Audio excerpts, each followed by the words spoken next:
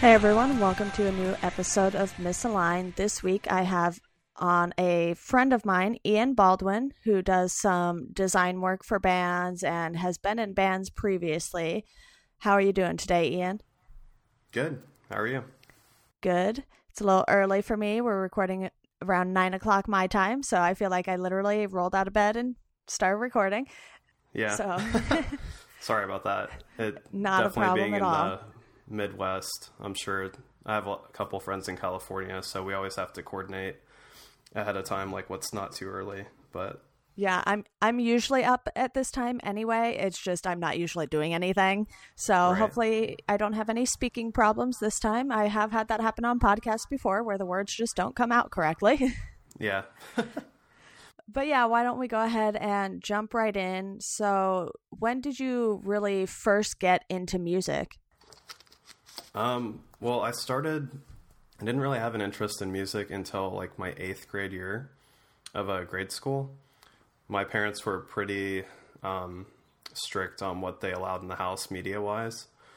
So my dad introduced me to like contemporary Christian music, and the first band I really latched on to was Relient K. They're a band from Canton, Ohio.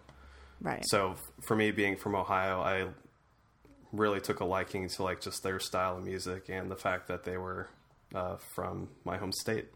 Yeah, it's funny. I didn't even realize that Relient K was a Christian centered band at first because, you know, in the days of MTV actually playing music videos and stuff, they had a few things on there, and their kind of more mainstream releases that came out Yeah. were what I was really exposed to. And then I found out they were a Christian band and I was like, what?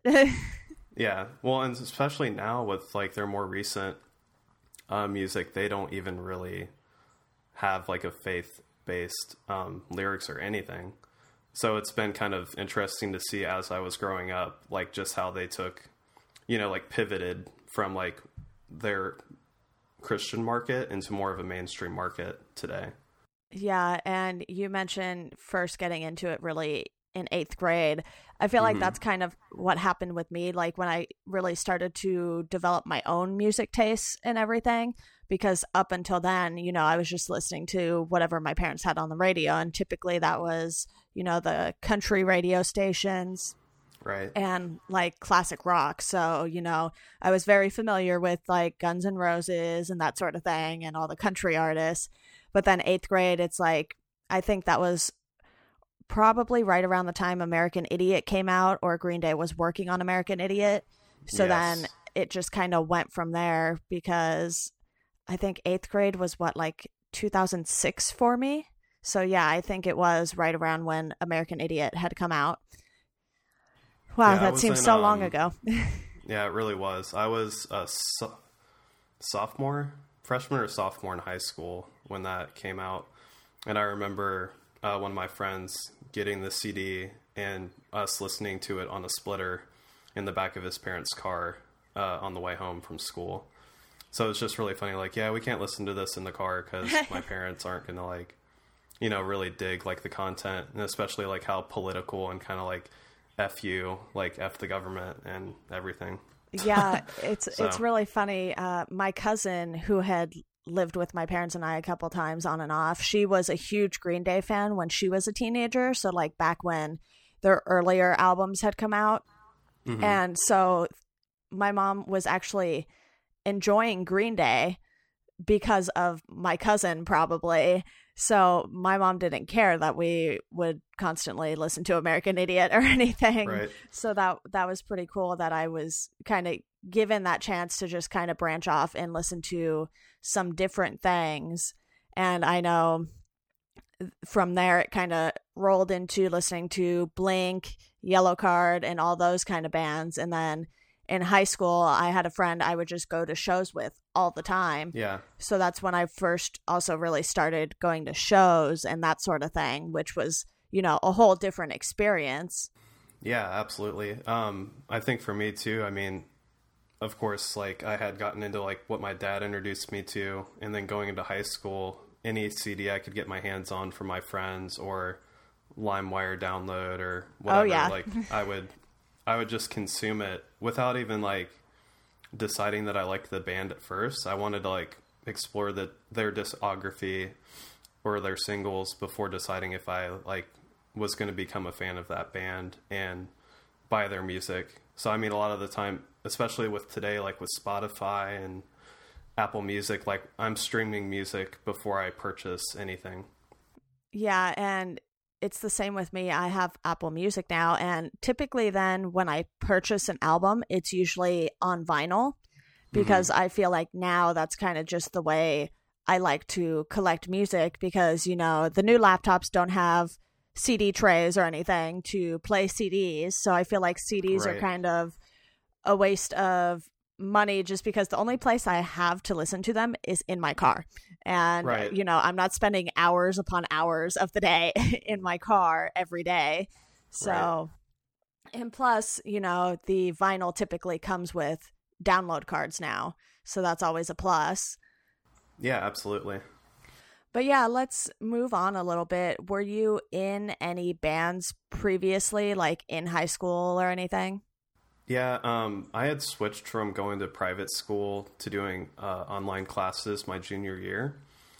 And the nice thing about that was I was able to spend a lot of time on MySpace and also just spend more time on the internet exploring bands and meeting new people that way. And I had gotten a drum set from an old friend of mine at my other high school,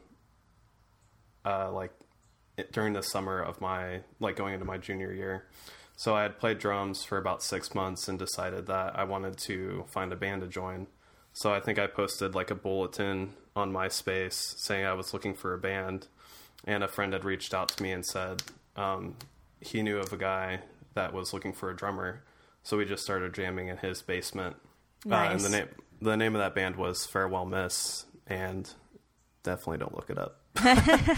But yeah, that was like my first experience, like recording, playing shows like in my local area at like the Attic and Gathering Grounds, which I don't know if anyone has mentioned those venues on this podcast, but they were definitely like the more popular all age venues in this area. Definitely, I don't know. Yeah, it was definitely interesting. Like, I don't know what made me want, I guess just going to local shows and seeing like that anyone could play an instrument and get on stage and express themselves was like what made me want to like become a musician, like, and be more serious about it. Nice.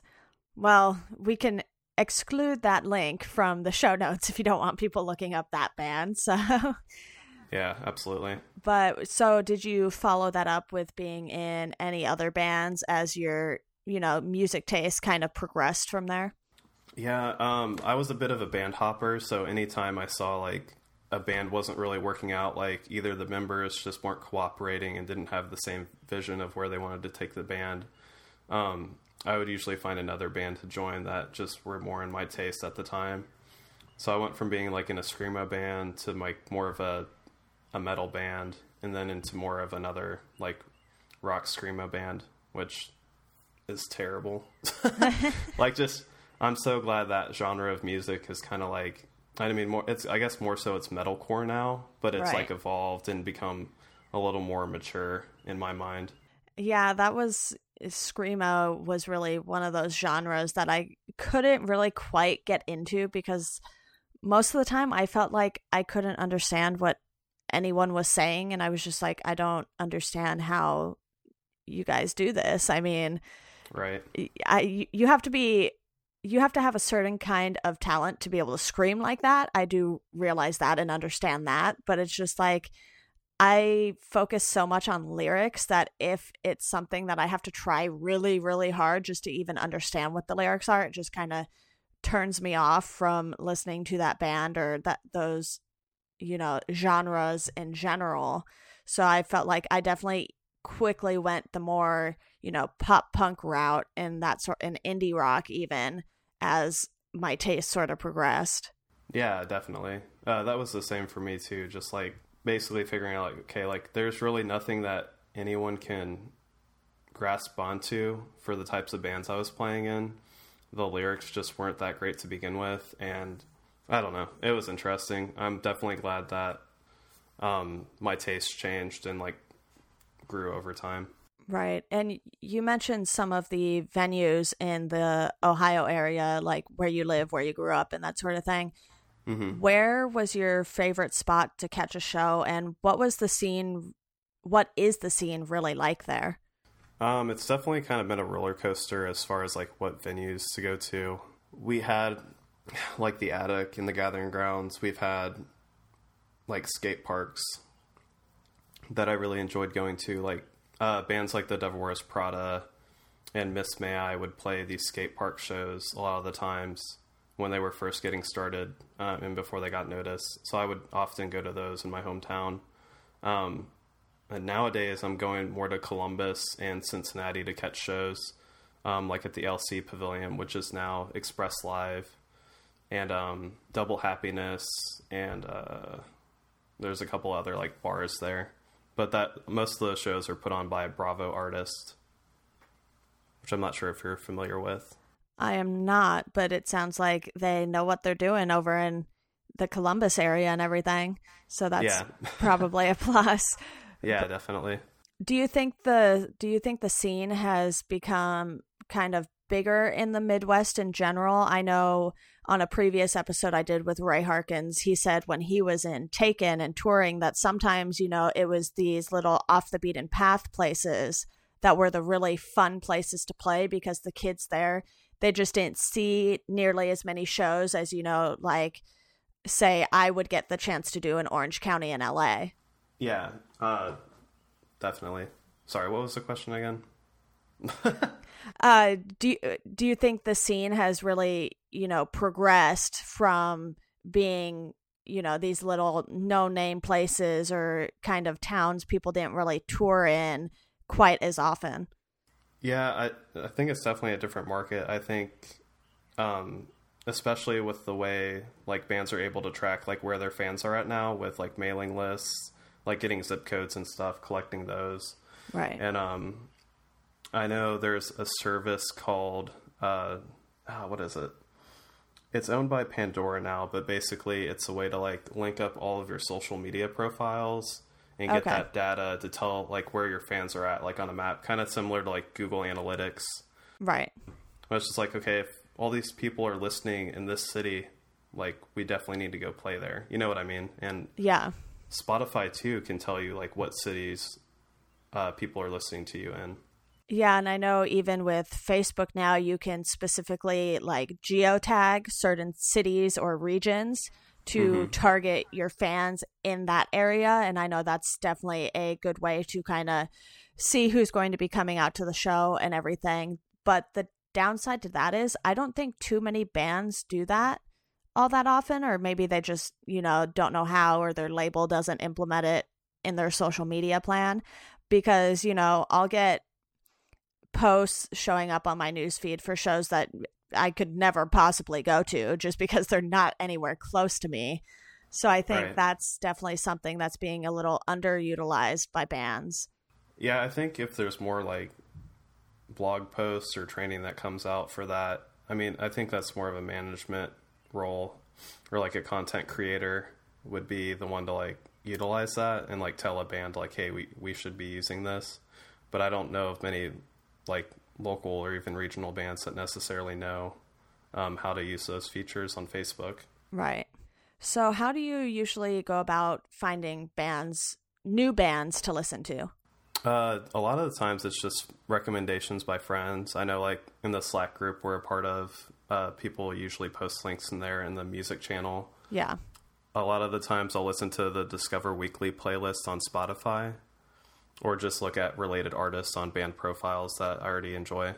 Yeah, I've heard quite a bit about the Discover Weekly playlist on Spotify. I know it's been somewhat more of a recent thing, and I think they have one, it's like Fresh Picks or something like that. And as someone who uses Apple Music, they have the For You section with a bunch of playlists, but it's not really I wouldn't say it's necessarily a discovery feature because it's mostly artists that you've already listened to or already like. So I definitely think I need to kind of open up Spotify and get to that playlist and see how that works and everything, because I've heard a lot of great things about it. And you mentioned the Slack group. I think some of the members are trying to kind of get it to be a little more active. It was in the beginning, but I feel like, everyone's kind of been busy doing their own thing and maybe forgot about it a little bit, because I know some people like signed in and it's like you haven't seen them post anything. So I think it's definitely gotten really busy since the beginning of the year. And I know like Chorus FM just became like a thing that Jason Tate put out with Absolute Punk like changing. So I've noticed a lot of members in our Slack group kind of posting on there more. So I guess I feel like people just migrate to like what's the most active thing and where the most users are. Right. And Chorus is definitely super active already. I was testing it a bit before the official launch, and there were already quite a few people there. And it's like once Jason opened it up to everyone, it just like blew up. And I got to the Absolute Punk site quite late. So when I had signed up and made an account there, it's like the forums were already way too overwhelming for me to even know where to start. And I think the way he has Chorus laid out and everything, obviously, the site looks a lot more fresh, more up to date and everything. And then the community has just been great. You can, edit your posts, which I don't know how that's not a thing on Twitter yet. I don't understand why you can't edit your tweets yet, because I find myself, deleting a bunch because I mistyped a word and didn't realize it, or something auto-corrected to the wrong word, Yeah, definitely. I had joined Absolute Punk like in 2008 or 9, and then just didn't really understand forums as much as I do now, so I decided to like just leave it, and I came back about a year or two ago to check it out again because I wanted to network and like make friends with more music listeners that had the same tastes as me. Yeah. So I was like really happy when I was like, okay, this isn't mobile friendly, like you can't embed like certain things, and now with Chorus you're able to do like all of that. Yeah, basically all you have to do is put in a link and it'll just format everything for you, which is super nice. I know Jason put a lot of work into it, and we'll actually be having him on the podcast in the near future. So that's awesome. Everyone can definitely learn a lot more about Chorus and what went into that. But, and it's not just a great place for music. It's a great place for a ton of other things. Like I've been talking to a lot of people about comic books, which I've more recently been getting into. Star Wars stuff, books in general. And it's like anything and everything you are obsessed with in the slightest can be found on Chorus FM. So, if you haven't made an account yet, definitely head there, check that out and everything. Yeah, I like that aspect of it, that it's not just music, because I recently in the past 2 years listened to podcasts about every day, either like commuting to work or a show, since I have to drive like an hour or two to go to a show. Right. Yeah. Typically, or just while I'm at my day job working, I'll listen to a podcast usually about business or music or Star Wars or Batman or something. Yeah, I subscribe to an insane amount of podcasts. Everyone's like, how do you listen to all of those? I'm like, I kind of just listen all day. Yeah. 5 days a week at least, because, the weekends are kind of lighter on the posting of podcasts and everything. Yeah. So, and I mean, right now, all I'm doing is working on, my podcast, Hi-Fi Noise, and the label. So it's not like I'm going to a job at the moment where I can't listen to them. Even at my job I did have, it was just data entry, so I could sit at my desk and listen all day, because you weren't really supposed to talk to anyone on a regular basis unless you had a question, essentially. Right. So in order to keep myself busy, I would just listen to podcasts or music for all 8 hours I was there. Yeah, you can definitely get lost. Like, if you subscribe to a lot of podcasts, and then they'll definitely mention podcasts on their shows that you should listen to. So you usually go down quite the rabbit hole. Just like, all these podcasts are kind of connected together in a way. Just Bill Simmons alone is making me go down the rabbit hole. They just launched, a new feed for NFL and NBA specific podcasts. Nice. Because what they were doing before, for anyone who isn't familiar, they have the Bill Simmons podcast feed, which is just his show. And then they have Channel 33, which is like basically the pop culture feed. But they had, college football, basketball podcasts in there, and a few other things. So now they're kind of splitting those off. So even though my amount of podcasts might stay the same, it's going to look like I listen to a lot more now because there's 2 extra feeds to subscribe to. Yeah. But it's like just for Bill Simmons and the Ringer stuff alone, it's like there's 4 podcasts I subscribe to for essentially one media outlet. Right. But yeah, I know you do some design work for bands as well, and that's really what I wanted to dive into on this episode with you. Cool. When did you really get into doing design? So for me, I started designing for my own bands out of necessity. Right. We didn't have a lot of money to spend other than on like our own instruments, and just definitely not going into a band at first. Like you don't really like know all the expenses. You just think, oh, we're just going to play shows and make money. Right. And when you're starting out, you don't make a lot of money playing shows because nobody knows who you are. Yeah. Or any if you're lucky. Right, exactly. Yeah. So I would make flyers from like Google Images, which I later found out was definitely not the best route to take because of copyright and that sort of thing. But I would download fonts on dafont.com. And use like Paint, Microsoft Paint. Right. So I didn't have like Photoshop or any other like Adobe programs starting out until I went into my junior year of high school. The public school I went to had a multimedia class that you could take, and that introduced me to like all the Adobe programs, and just being able to learn how to use them like every day was such an awesome thing. And I didn't even know that it could become a career until they told me like, hey, this is a class you could take and then eventually go to like a career school or college to like learn more. And then for me, like I had attempted to do college and found out there's already a ton of information on the internet and tutorial websites that you could subscribe to for a lot cheaper than thousands of dollars a year. Right. Yeah. So I decided to go that route and drop out of college. Yeah. And I know you mentioned Photoshop and the other Adobe programs. I also took a class in high school that kind of centered around those programs. The only problem was they were using like, at the time, it was like, it had to have been like Adobe CS2 or something. And later in high school, I ended up with copies of CS6, and I would open those and kind of try to remember what I had learned in my class the year before. And everything just looked so different to me that I was like, I don't even know where to start with this. And I know you and I have talked in the Slack group previously about, I've asked you where to find tutorials and that sort of stuff. And I definitely need to start digging into those more. But what I'm really curious about is, did you just start, right away with using Photoshop and doing everything digitally, or do you kind of draw out your ideas first and get a better idea of what you want something to look like?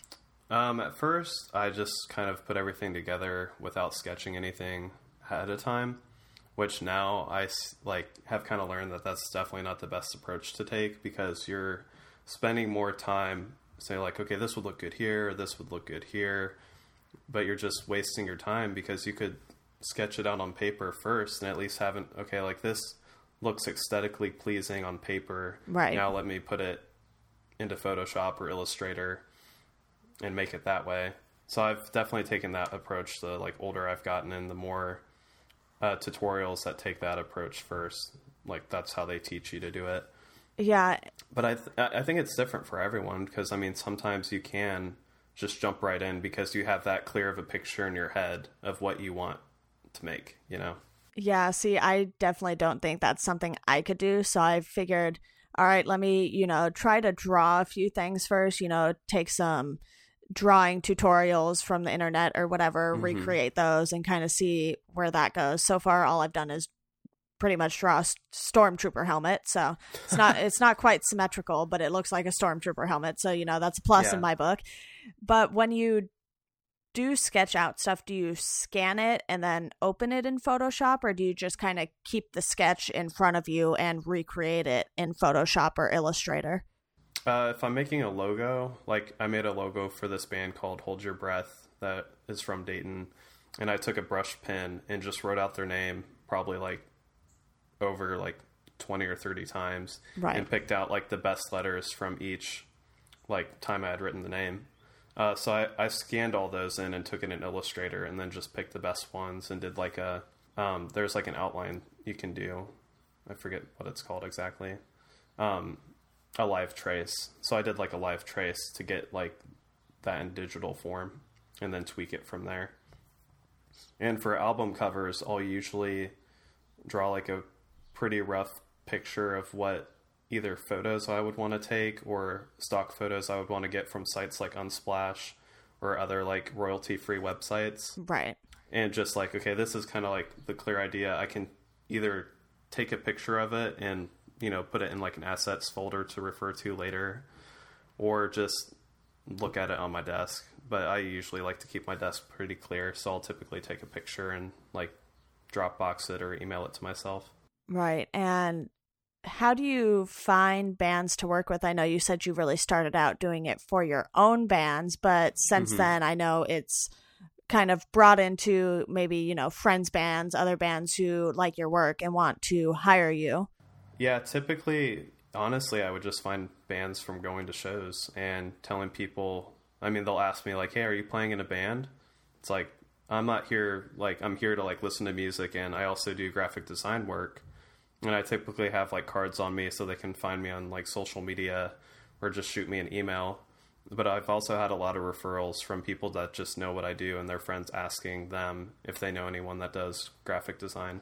Right. And you have a site called Hear and See Design. How did you kind of come up with that name and that logo for yourself? It's funny. I was like starting to book shows in Dayton at a church I was going to, and just felt like I needed to have a name like such and such presents like these bands. Right. So I wanted like, eventually I want to make Hear and See like a place that like I could use it as a promotion company, or I don't know. I'm like trying to come up with ideas for it, but right now I just do graphic design. But originally I was using it as like a way to like present shows. And I honestly can't recall how I came up with the name. It was just like a random idea in my head. But initially, like what it means to me is like for music, like you hear it first before you see it typically. Right. So in my mind, I was like, if I'm going to promote bands, I could have a website where people could hear the music before they go see it live. So that was kind of the initial like idea behind the name. And as far as like design goes, I felt like it could be associated the same way. Right. Well, that's definitely really cool. What about the logo itself? You know, it quite literally is an eye, so you have the seeing part there. Mm-hmm. But how did you come up with that on top of, you know, the name for the design? Well, I have kind of as the iris of the eye, I have like a waveform. Right. So that like to me, like hearing and seeing the wave of some sort. I was just putting like not random, but symbols together that I felt like worked well and just made like a cohesive logo that would represent my brand.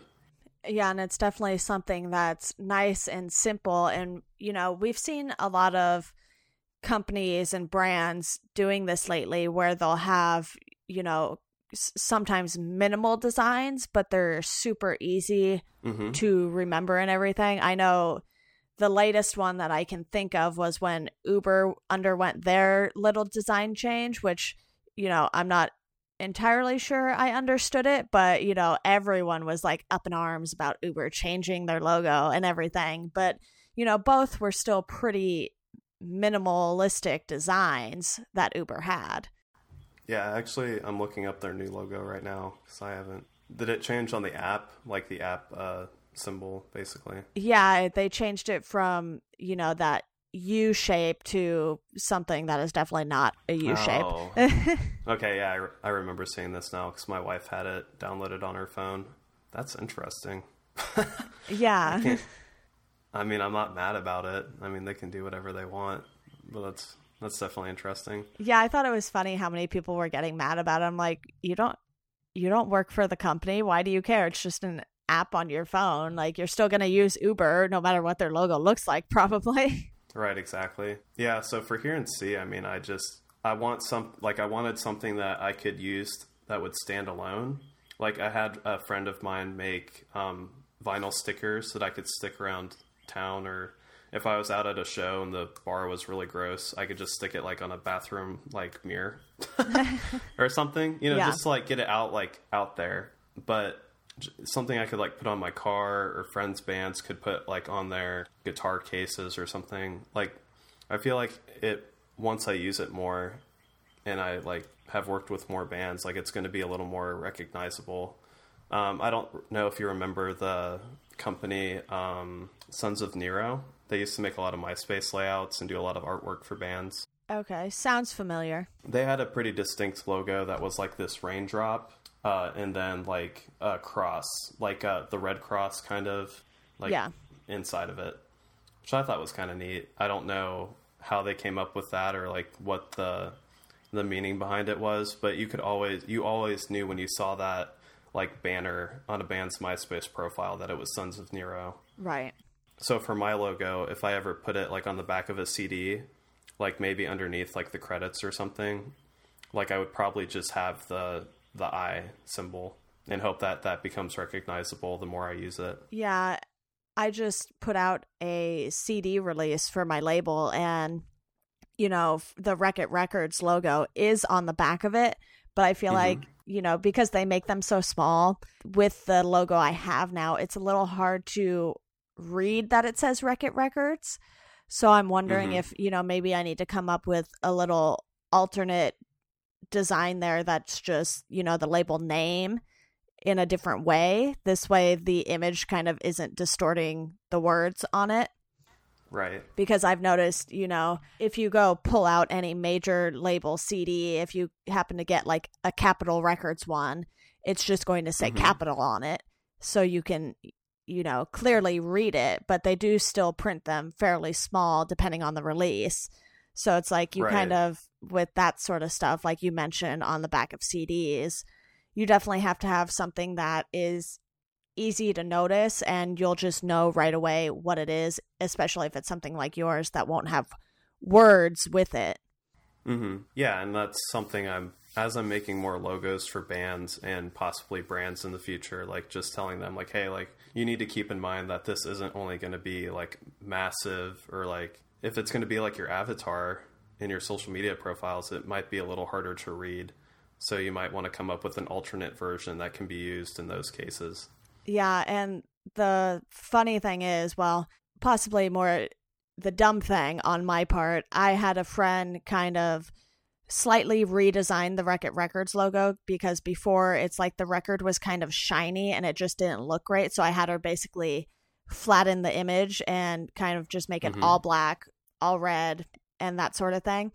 And she had actually sent me alternate logos, and which I thought I had downloaded all of them, but I guess one day I just went through and like kind of did a purge of my Gmail, because there were like thousands of emails in there in the archives and whatnot. And then of course, then her laptop pretty much died on her. So I still never got those alternate logos again. So then I feel bad because, you know, I kind of keep asking her every once in a while. And it's like she still hadn't had her laptop completely fixed or anything. So I'm like, all right, I'll ask, you know, again in a month or something. So I have yet to ask her again because I'm not entirely sure what's going on. But it's like I felt so bad. I was like, oh, why did I do this? Yeah. Because I even searched like frantically through my Gmail. I was like, where is it? Where is it? Where is it? Yeah, I've definitely done that before, where I made a design for a friend or a band and they lose it somehow, and then I thought I put it on like my external hard drive and I didn't, and don't have a backup of it on Gmail or Google Drive or something. So I'm trying to be a lot more mindful of that moving forward. Like, even if it's going to be like a couple years later, they might still need it for something. Yeah, and I think the thing was she had it on her computer, but like you mentioned, didn't have an external drive with it on there. So, you know, I mean, I at least have the current logo, but after, we've been talking about this whole back of the CD thing, I'm trying to remember what the alternate logos looked like, because I'm sure one of those might have been a better fit for the back of a CD or something like that, with the name easier to read. So now I'm just kind of like kicking myself all over again that I went and deleted that email. Yeah, I'm sure like she would remember what it looked like, or there's always, I don't know, like I'm sure there's a way that you could find something similar or make something similar. Yeah, because I know she did like 2 or 3 alternates maybe, just because I think she was bored and just kind of wanted to play around with it. So I'm not entirely sure, because this was like at least a year ago probably, and I still haven't been able to get the alternate logos back yet. So I don't know if she even ended up having access to any of her files again. That's why, I mean, on my MacBook Pro, it'll like remind me, it's like, hey, you haven't backed up your stuff in like a month, and I'm like, all right, gotta do that. So that little reminder is helpful. Yeah, absolutely. I need to get a new external hard drive in the next month or so. Both of mine have filled up. Yeah, I think what I need to start doing is put in like a weekly reminder every Friday or Saturday, hey, back your stuff up, just to be more consistent with it. Yeah, definitely. But continuing on your design stuff, do you plan on, branching out from working with bands and maybe, working with companies or brands that are still involved in the music scene? Yeah, I've definitely thought about that. There's friends that I've talked to in the past couple months that said they're working on things that they could use my services for. And I do want to focus mainly on artwork and logos for bands. But I'm definitely not just so people kind of have a clear vision of like what I do and they don't get confused. Because I used to do like a lot of web design work for bands. Right. And I've since then have referred them to other people that I think can do it a lot better than me. But yeah, just like if I did do more work for brands that work with bands or within the music industry, I probably wouldn't publish it in my portfolio unless it was something I was like really, really proud of or felt like was kind of aligned with like what I currently do. But yeah, I definitely have considered that. Yeah, and you mentioned doing artwork and logos for bands. Have any of the bands ever asked you to maybe, help them come up with t-shirt designs or that sort of thing? Because, that's generally similar to putting just either the logo or even artwork on a shirt.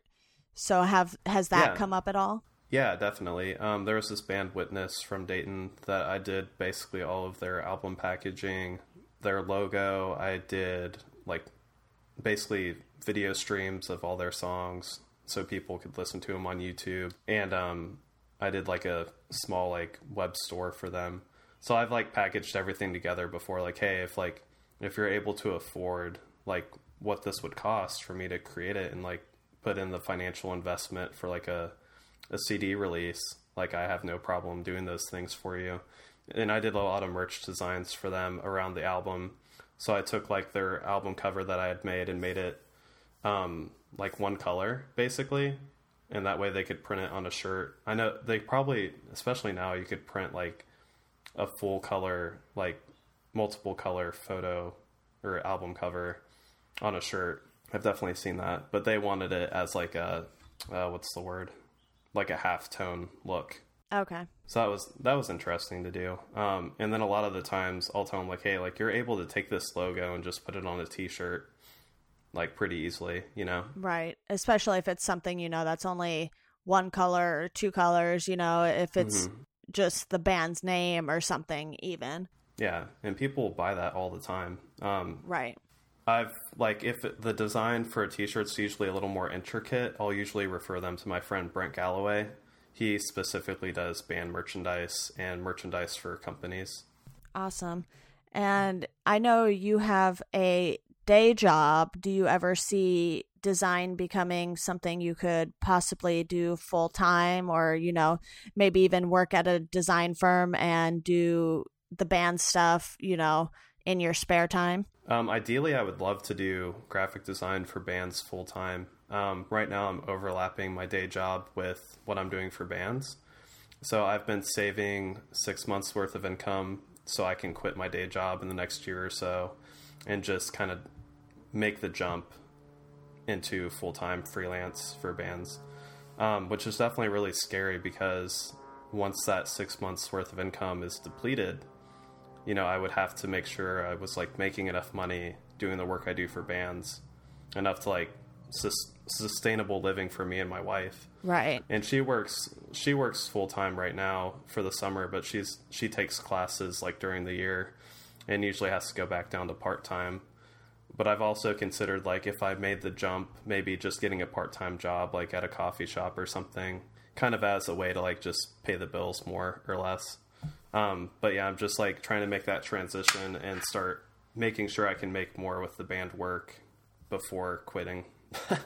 Definitely. Right. And I mean, I understand that because, you know, in December, I made the decision to quit my job. I mean, you know, I don't have two people to support like you do. And I was able to just move back home with my parents for now. But it's like, part of me wonders if I did the right thing because I just, you know, wasn't really liking the job at all.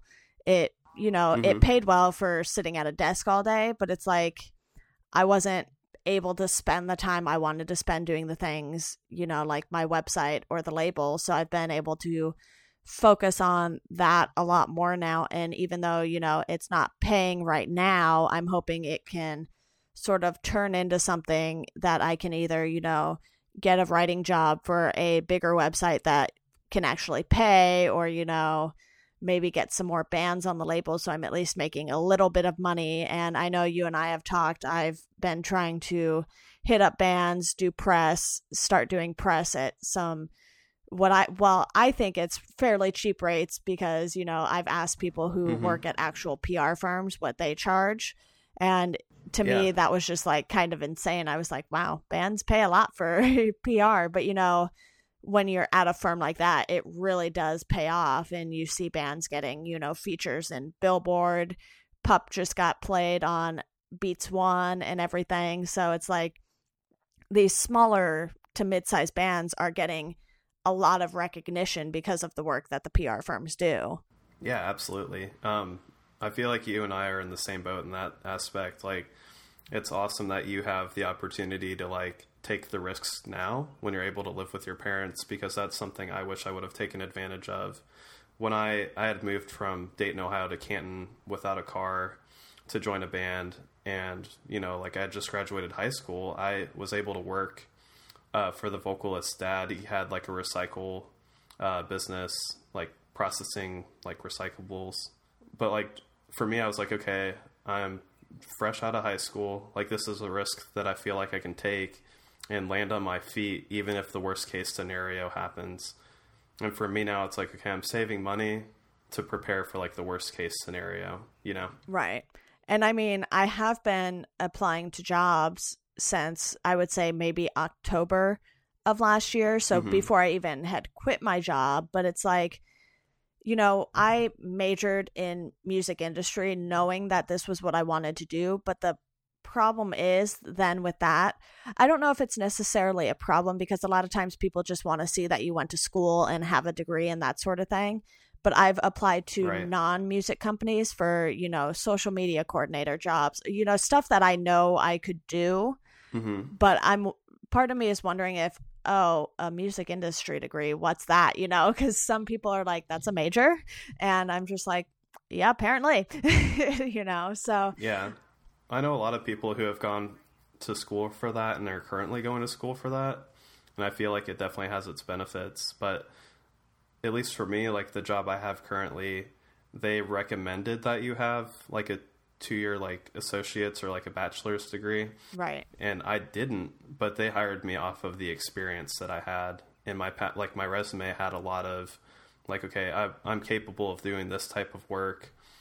And I had a track record showing that I was like reliable and would stay employed there for more than a year, you know? Right. Yeah. And the place I was at, I mean, since it is just data entry and they have, you know, 20, 30 people doing essentially the same thing there all the time. It's like from when I started there to when I left, everyone who sat around me, like I believe it was 4 people were either fired or quit in the time that I had been there. So it's like a whole new group of people came in, and then even one of those newer people left before I did, and I wasn't even there for a full year. So it's like this place kind of knows that they're not going to keep a ton of people long term because there wasn't really an opportunity to move up in the company, because, you know, everyone who had their own office had been there for forever pretty much. Yeah. So, you know, it was kind of one of those places where they know they're a starting job for people and they're expecting high overturn on the people coming and going and that sort of thing. So I didn't really feel too bad leaving, because, you know, I knew within like a week they would have someone there to replace me, basically. So they always have people doing the work. It's just, you know, I don't mind spreadsheets, but 8 hours of staring at spreadsheets and just basically typing what's in the spreadsheet into a different computer is a little much. Yeah, I mean, I'm in spreadsheets all day, making labels for boxes for product. Yeah. And I was kind of telling Abby the other day, like, I'm pretty fed up with this, and I'm like, I would find a different job in a heartbeat when I have the time to look, you know? But the job pays pretty well now, so it's like just, you know, staying there a little longer to like make ends meet and save more money. But they could definitely replace me like easily in like a week or two. Like my job is not hard at all. Right. And we also date calendars there. Like that's our main job. I'm just helping out with a different department basically when they need the help. But like, I feel like, I mean, if I left and gave my 2-week notice, they would be thrilled for me that I found something that I'm more passionate about and more like feel like it's more down my career path. So I don't ever like feel bad anymore leaving a job as long as it's under good terms, you know, and you give them the notice that they deserve. Yeah. And I mean, they didn't seem to mind. I told my boss, I was like, basically, I'm just going to move back to Orange County. And, you know, I think they all understood that there was no way making the drive from Orange County to where the place was every single day would be viable, because I did that before I found an apartment up that way.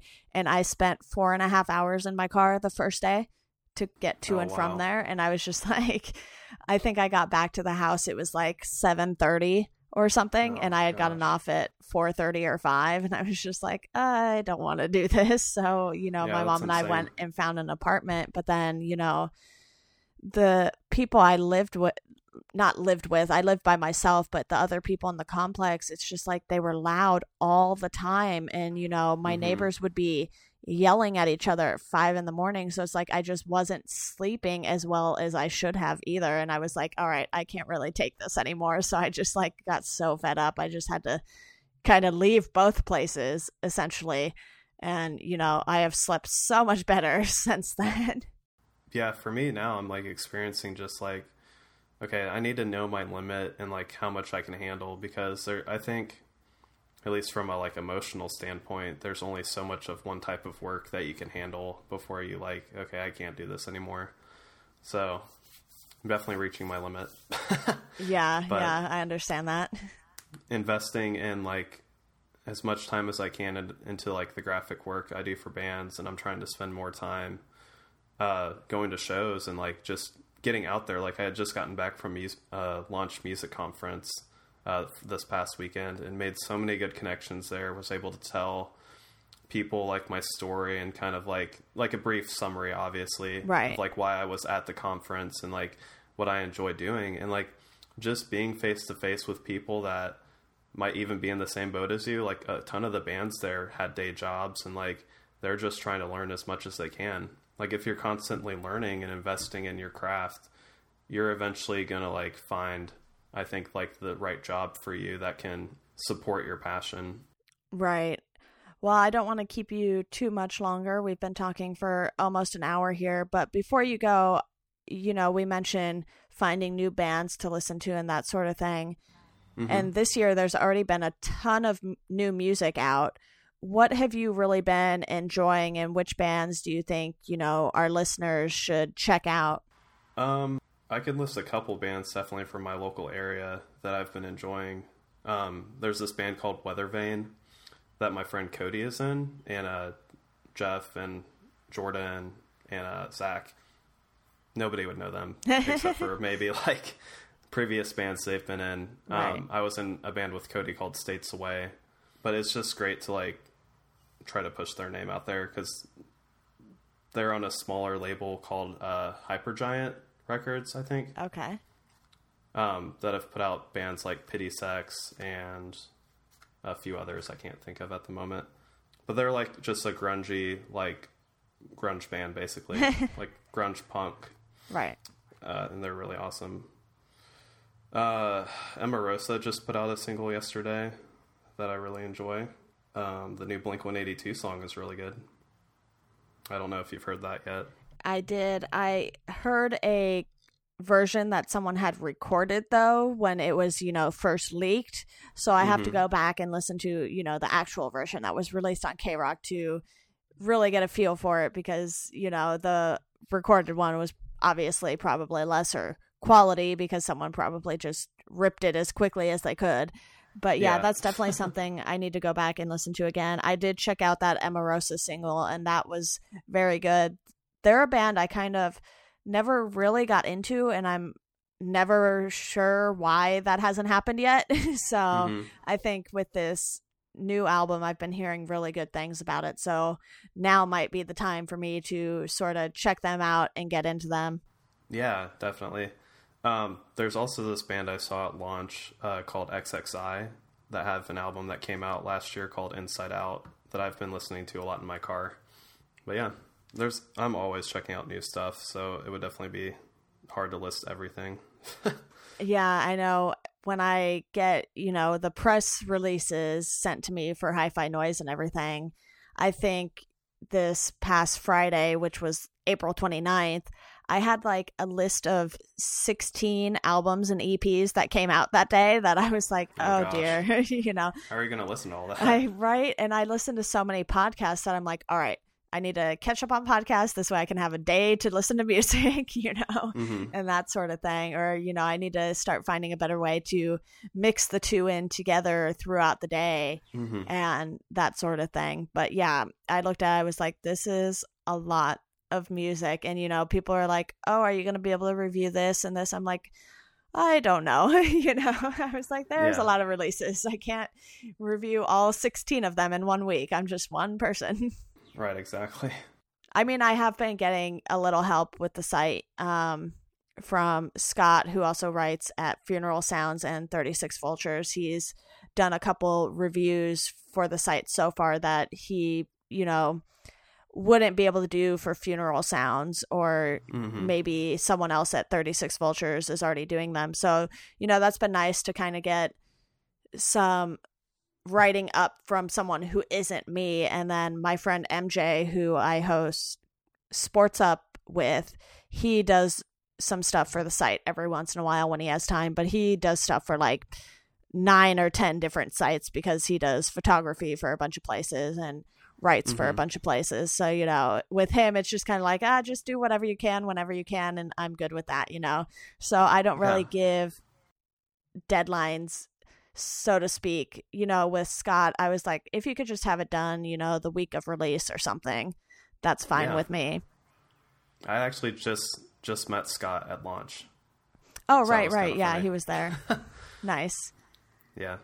Yeah, I somehow never went to launch, even when I was in Philly going to Drexel. And because, when I was in Philly, I didn't have my car and everything. So I was just like, I know how to use the subway, but that's about it, So it's like going to places outside of Philly was a little more difficult because, the public transportation there was for Philly only pretty much. The subways did take you to a couple different cities, but they didn't go far enough, basically. And I know I probably could have taken a train up there or something, but at the time I was probably just too lazy to look into it or whatever. I only took the train once or twice, and, I took it to Bryn Mawr to see a friend, and I was like, all right, am I even doing this correctly? Yeah.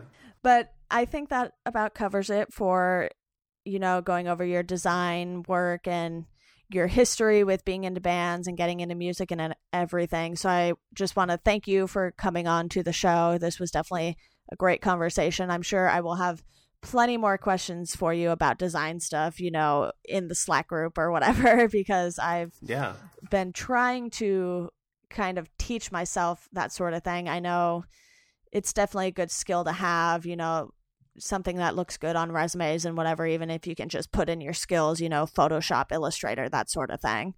Yeah, absolutely. And I'm more than happy to help any way I can. Awesome. Well, thanks again for coming on. And to our listeners, we hope you enjoy the rest of your day. Thanks for having me.